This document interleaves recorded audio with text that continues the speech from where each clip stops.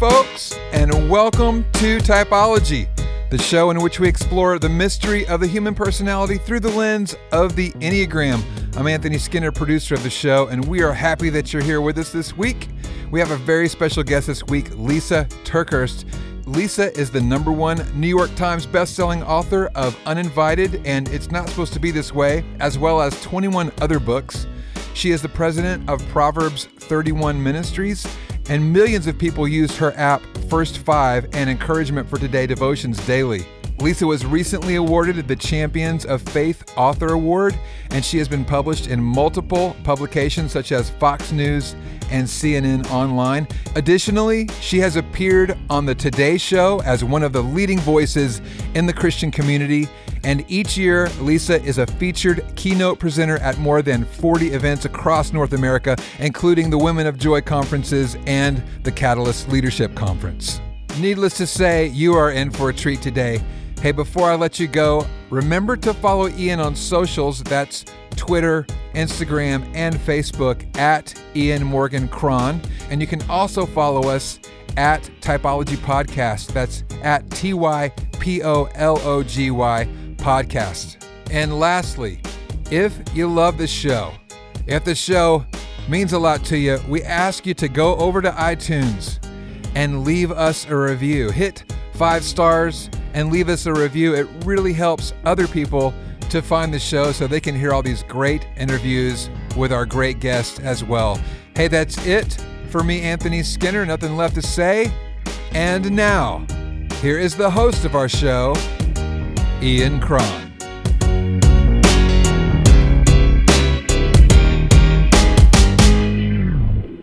Lysa Terkeurst, welcome to Typology. Well, thank you so much. I'm a big fan of this podcast, and so it's such a joy and an honor to be with you. Well, we're a big fan of yours, and I'm a big fan of Enneagram Nines. Well, thank you. You know, it took me a while to figure out that I was a 9, but I think that's kind of typical for a 9. And do you know the very first time I took an Enneagram test, I scored evenly across all numbers, and I was so afraid that was like that revealed some sort of deep psychosis that I had going on. But yeah. So I'm a 9, but I have a very strong wing 8, and my wing 8 gets me in trouble. Yeah, I have a friend of mine who has a daughter who's a 9 wing 8, and her daughter likes to say, "My 8 wing just did something that's going to take my 9 weeks to repair." I knew you were going to say that quote because I've heard you say that quote on the podcast before, and I've actually used that line several times. Like, I'm so sorry, my 8 is about to do something. It's going to take my 9 a long time to clean up here. So I got it from you. Well, I'm glad it's been of use. For sure. So 9s are pleasant, and I know this, by the way, because I'm married to a 9. I have a daughter who's a 9. My life is beautifully furnished with 9s, which is fantastic. Really, really fantastic. Pleasant, laid back, accommodating. 9s are motivated by a need to keep the peace, to maintain a sense of inner tranquility, to merge with another individual or a group, and to avoid conflict at all costs. Now, does that sound like you? Well, here's the thing. I don't avoid conflict at all costs. I do want peace at all times, though. So I don't want conflict to arise. So I find myself navigating my conversations, my relationships to prevent conflict. But because I spend so much time navigating and preventing the conflict from arising, if it ever does arise, I feel like I'm very well prepared to state my case.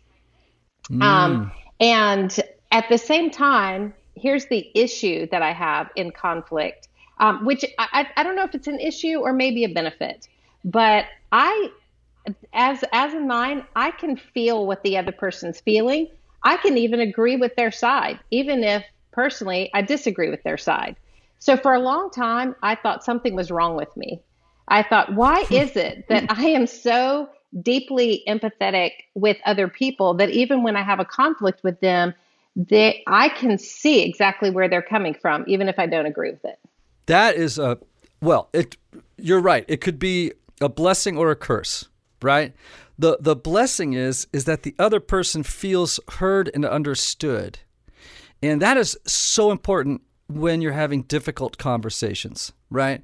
Maybe we should call it that. Rather than conflict, sometimes it's just, how do we navigate difficult conversations? And so much of it, in my experience, is how do we let another person know that we hear them and understand them, but we have another opinion, another thought, another idea. I recently came across a really great formula for nines, for everybody, but I think maybe helpful as a schema for nines, which is you begin by saying, I feel, here's this little conflict thing, right? I feel because, and then the reason, and then something that you can do that's only in your control, and something you hope the other person will do that really you're powerless over, but they have control over it. So, for example, if you and I were having a fight, Lysa, right. I could say, Lysa, I feel sad when you blank because I think here's the second half, because I think it undermines our friendship. I will try to be a person who is receptive to your point of view, and I hope that you will do blank, blank, blank. So it's a 4-part thing, right? I feel because, the case, blank. Right. I can do this. I hope you can do that. Mm-hmm. That's excellent. Just that everyone, isn't that a nice little schema? Yeah, that's really good. I think I picked that up from a wonderful counselor I know, and it's been so helpful. So what led you to conclude that you're a 9? Like, what was the big moment you went, boom, I'm a 9? Okay, well, let me start with why I was resistant to being a 9, because I don't think that my chief sin is slothfulness, and because I'm a very active person. However, I have 2 speeds, 100 and 0. So when I hit a 0, my whole family would agree. When I turn off, I will not turn back on. The whole concept of a second wind, foreign to me my entire life. I have never had a second wind. I don't even know what that is. I've heard people say that forever. When you get your second wind about 11 o'clock at night? Nope, never. Wow. As a matter of fact, I remember when my kids were little, they're grown now, but I remember telling them, this is very bad theology, but it's very good an understanding you need to have of your mother, that at about 9 p.m. every night, the Holy Spirit leaves my body, so I cannot be held accountable for what comes out of my mouth after 9 p.m. That's hilarious. Well, it's interesting. Now, a 9 with an 8 wing would have more stamina than a 9 with a 1 wing. And I do. And so I think that's where my 100 miles an hour get. Like, I can go and go. I'm very, very driven. I really am. But here's another thing. I finally better understood where another little place that slothfulness comes out. And that is, I get a secret thrill from avoiding the main thing that needs to be done. I do. It's like, if there's a big thing that needs to be done, it's secretly thrilling to me to avoid that and to get other things done. I know, it's terrible.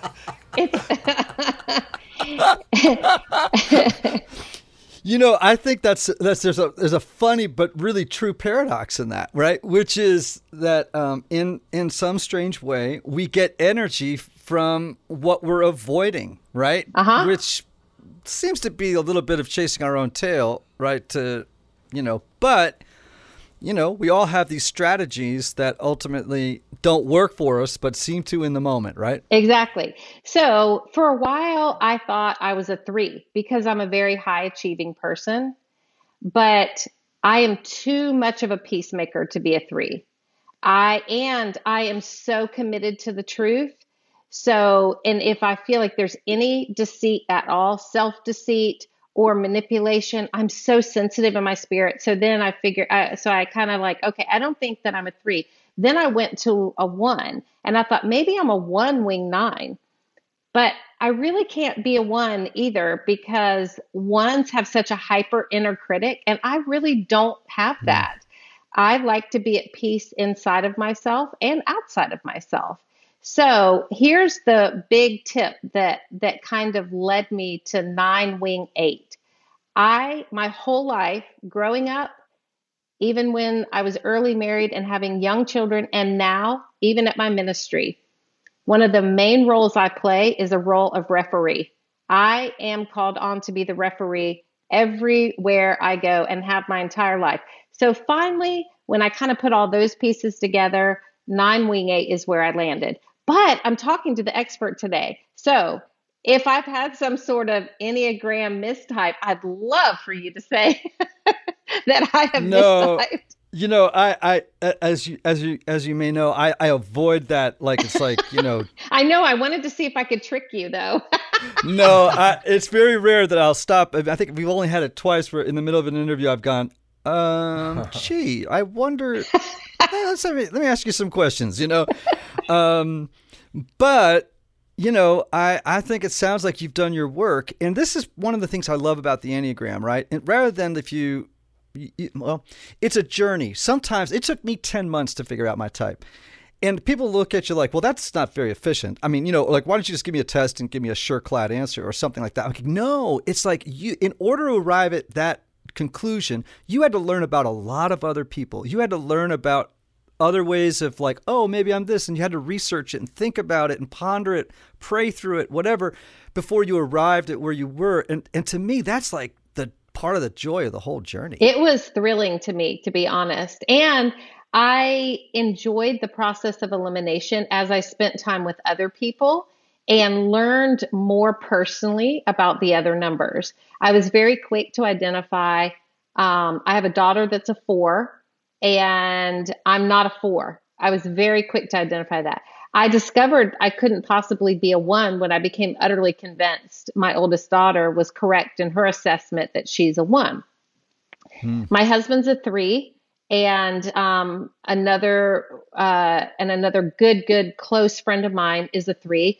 I very much eliminated a 3 after really getting to know some of their nuances and motivations and fears and how they process things.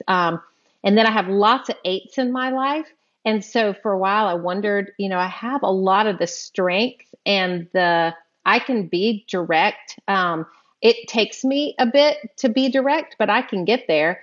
But I'm not motivated like the 8s in my life. And so I see a lot of 8 in me, but it was a beautiful journey.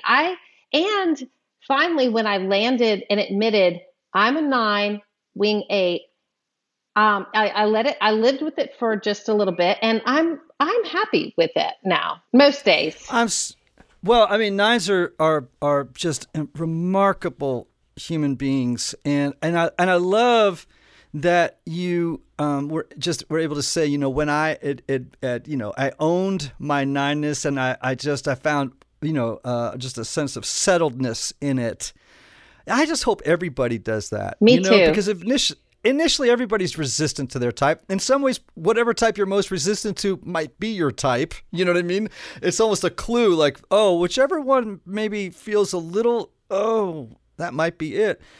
But I do always hope that very shortly after, people kind of move through the discomfort of exposure and, looking at the downside of it and grimacing a little bit, that they kind of get to the place where they're like, no, I kind of love this. This is my thing. And I love being in the world in this way, So how has knowing the Enneagram, and how long has this been for you now? This has probably been from the first time I heard of the Enneagram, which I feel like I was a little slow to find. I feel like everyone in the world knew about it before me, but I think the first time I heard about it was probably maybe 2 years ago. And And I told you, the first time I took the test, I scored equally across the board. Like I was every number. That's kind of typical for a 9 though, too, I guess. It is. And then, so it started on a journey. I was slow to read the books. But then when I finally jumped on board and I read your book, The Road Back to You, I loved it. And I started to have conversations with people. And I feel like a lot of people are talking about the Enneagram right now. And so it just became something that it sneaks into almost all the conversations I have now. When we're talking with staff and when I'm talking with my family, it's helped me make sense of some really important things I needed to make sense of. I don't know if you know that much about my story personally, but my husband and I went through a 3-year separation and a lot of devastation that happened in our marriage. And one of our counselors was Dr. Michael Cusick. Well, I say doctor. I think his name is actually Michael Cusick, but I think of him as a doctor, so we'll just go with that. So he was our personal marriage counselor, doing a lot of intensive work with us. And it really has helped me better understand the unique wiring of not only when you're in your best moments, but when you're in your worst moments. And it's also helped me understand how important it is not to use your Enneagram as a weapon against other people or as an excuse for continued patterns of behavior that don't need to continue. Okay, so you said something just a few minutes ago that I thought, I'm going to sort of send a little flag up for me as an interesting question. Why is it that so many people are interested in the Enneagram? What is this sudden interest that people have? Because I ask myself that question all the time. I'm like, I wonder what it is that has sort of set off this really flooding interest in the Enneagram. Well, I think people talk about their felt needs a lot. They may not know they're talking about their felt needs, but they do. And as an author, I'm always paying attention to this. So a felt need is either a question that they're asking or a problem that they're having. And they're looking for answers and solutions constantly. So as I pay attention to people's conversations, both in-person conversations, I have a staff of 65 people. I have a very large family. I have lots of conversations around me, but also conversations on the internet.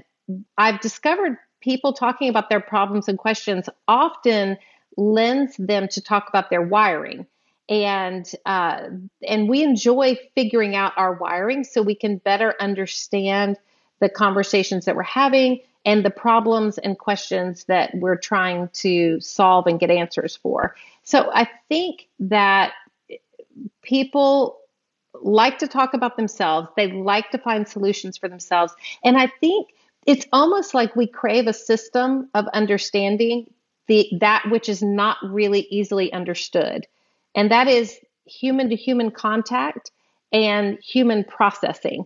And we don't really have a system for understanding the way people are wired apart from things like the Enneagram that can neatly put people in categories and explain some of their behavior so that as we're relating to one another, there are natural connection points and explainable differences.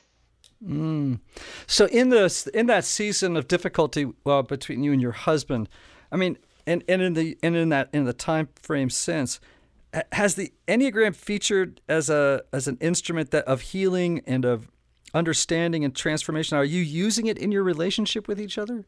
We use it every day. Really? Tell me about that. We use it every day.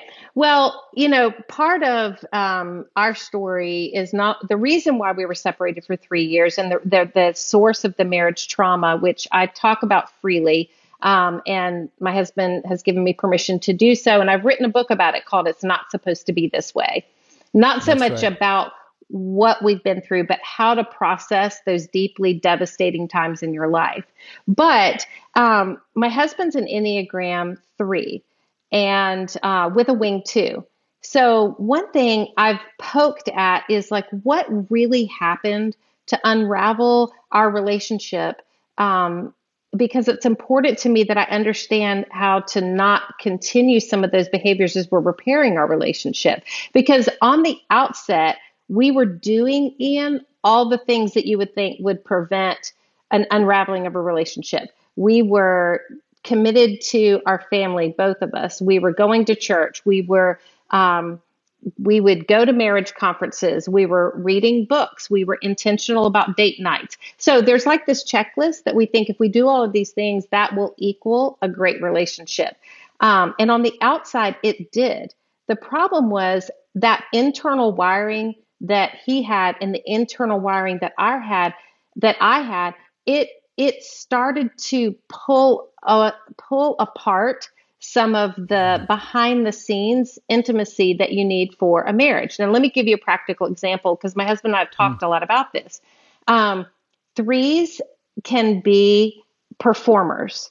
They can be great at doing all of the right things and performing really well while internally having a battle that they have a hard time communicating. Also with his wing two, he loved being a helper. But as I grew in my ministry and had the ability to hire assistants, I asked for his help more and more because I didn't want to inconvenience him. That's where my peacemaker comes in. You know, a peacemaker never wants to feel like we're inconveniencing someone. And when I'm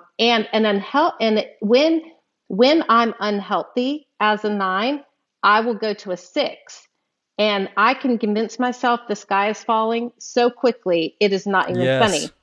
And so to navigate some of those fears of I don't want to inconvenience him, and I am worst case scenario when it comes to drama, he overcompensated with more performing so that I would never feel like the sky is falling. When inside, he really did have concerns that he wanted to talk to me about. But he knows I like peace and I need peace. So he was performing to keep the peace. I stopped asking him for help. The internal intimacy started to pull apart. And of course, it's more complicated than that. But as we've unpacked this, using some of the nuances of our Enneagram numbers has been tremendously helpful to help us understand behind the scenes really what was going on inside the very essence of our wiring. That first of all, thank you for sharing your story and being so eloquent about how the Enneagram has been a useful tool, you know, in the middle of it all. And again, this is something I'm so grateful for is we need a vernacular. Like it, you know, we need a language when we start to talk about our interior landscape. And none of us have it. I mean, you know, none of our parents don't. We're a mystery to ourselves. We don't know how do I explain what I'm feeling and thinking and why? But suddenly the Enneagram comes in. It gives us a low resolution picture of our interior world. It's not perfect, but it's a starting place. You know what I'm saying? It's like, it's just a good starting place. It is a good starting place. And so I'll give you one more example. And this is kind of a funny example, but I've learned with a 9, I don't even want to call conflict. I call it growth opportunities. Like we're going to have a growth opportunity conversation right now. That's exactly. And so I've had to learn it is okay to have conflict.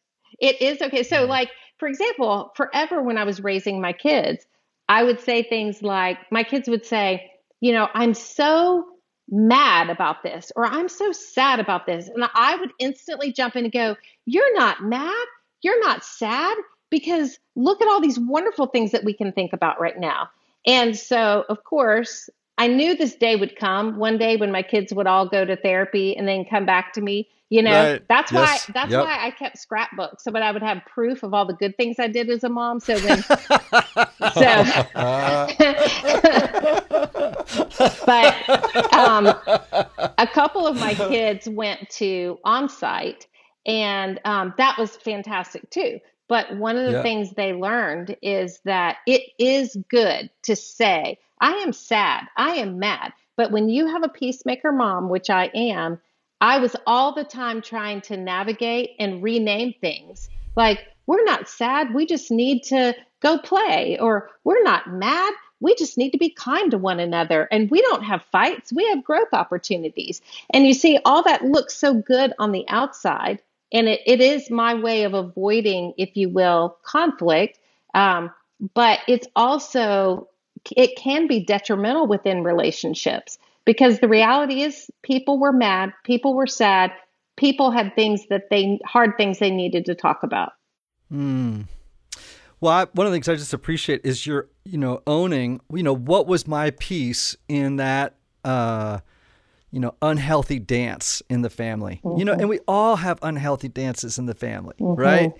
And one of the things I share with parents a lot, is I tell them, don't be afraid. It's never too late to tell your kids you're sorry. You know what I mean? And to ask their forgiveness. There is something so powerful, especially in their adolescent years, but forever, just telling your kids, hey, you know what? I just didn't do that well. We were in what, and when you explain to a kid too, hey, guess what? I was growing up at the same time. Right.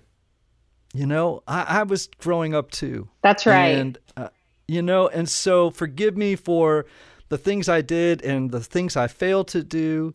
And, and then you see, kids just, I've seen it repeatedly, just kids melt. All they just needed was for the parent to acknowledge their humanness. That's right. And I think it's good too, to be able to identify where you're dancing around your own dysfunction and say, we've danced around this dysfunction long enough. For example, we had some remodeling done at our house, and somehow the lights in our backyard got attached to the hot water heater. So if the lights were on, the hot water heater worked. If the lights got turned off, which obviously they do every single night, the hot water heater goes off. So I kept trying. It took me forever to identify, oh my goodness, somehow the wires have gotten so crossed in our remodeling process that the hot water heater is attached to the lights in the backyard. So, but instead of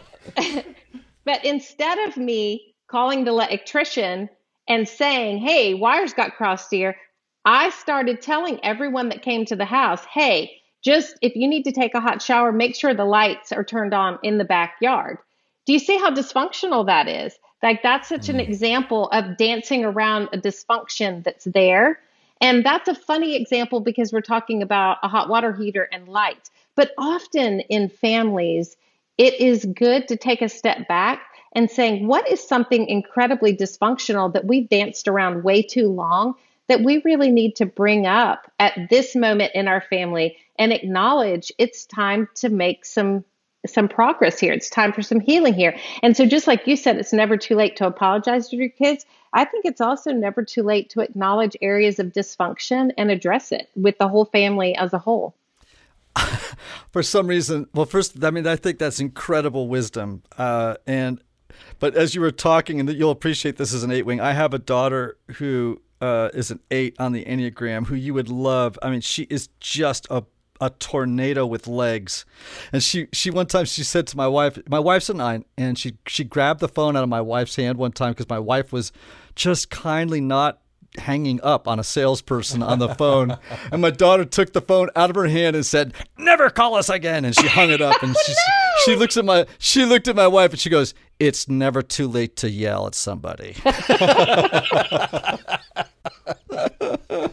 Well, anyway, I think my daughter, who's a 1, would do that same thing to me, because she just says, "Mom, you don't have to be so kind to every single person." And I said, "What are you talking about? Of course you have to be kind to every single person, And she said, "Mom," and I said, "Why are you being discouraging?" She said, "I'm not. I'm being realistic." Wow. Well, our kids are our best tutors, Yes, they are. You do a lot, and I know that your writing and your work is helpful to all people, but you obviously have a great deal of women in your universe that you speak to. And I'm just curious, and I've never asked this question of somebody, but what message would you give to women 9s? Like, what wisdom would you want to impart to women nines specifically? Well, first of all, I would say the Bible says, blessed are the peacemakers. So I think that is true. I think that there is a lot of really good stuff that we bring to the world in being peacemakers. And I think it's wonderful. A caution I would give to the nine is, according to the Bible, we are given the command to love, but we must not confuse the command to love with the disease to please. I think that's really important, because I think as a nine, it's very easy to feel like you need to please everyone. And it's also very easy to believe that you can only be your best self when you're being like the person that you're with.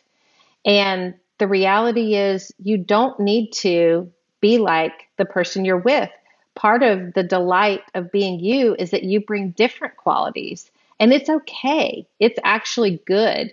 It's colorful and delightful and energy bringing and expressive when you decide who you are and bring that to the table, rather than always feeling like if I'm with a certain type of person, I need to be more like them to make them feel comfortable. That's not really true. So I would say to other women who are nines, it is delightful to be a nine, but it's also powerful to be a nine. And so don't think that just because your natural tendency is for peace, that there's not power in that. I think there's a lot of power in that. Boom, mic drop. So good. We got to end on that. That's the boom mic drop moment right there. Lysa, tell folks what you're up to. I mean, you're a #1 New York Times bestseller, the book Uninvited, your book It's Not Supposed to Be This Way. How do people find out about what you're doing? What are you excited about next? Okay, so it's easy to connect with me. My favorite place to connect with people is through Instagram, and my Instagram handle is @Lysa Terkeurst. You can also connect with me through Facebook. And then Proverbs 31 Ministries, the website, www.proverbs31.org. All good places to connect with the work that I'm doing, and where, if I'm hanging out in the World Wide Web, Instagram's typically where I hang out. But what am I doing next? Well, I am working on a new book project that I think will be a good follow-up to It's Not Supposed to Be This Way. It's not supposed to be this way. If you were to nail that message down in one word, it's disappointment. Where does disappointment come from? What do we do about it? Especially when disappointments grow to life-altering devastations that have left you completely shattered. So I do tell my story about what my family has been through and the devastations that we've walked through, but it's not an expose on me and my marriage and my husband being unfaithful. It's not that. That provides a gentle story as the backbone of the book, and it explains some of the emotion that I bring to the book. But next, I'm writing a book on forgiveness and moving on, which I think is another big topic that I want to explore for myself, and an area that I need to grow in. I always tell people, especially my editors, I always say, don't look at me as a New York Times bestselling author, even though I am. Look at me as a first-time author of a new message, because I'm that also. Every new message, I'm a first-time author all over again, right?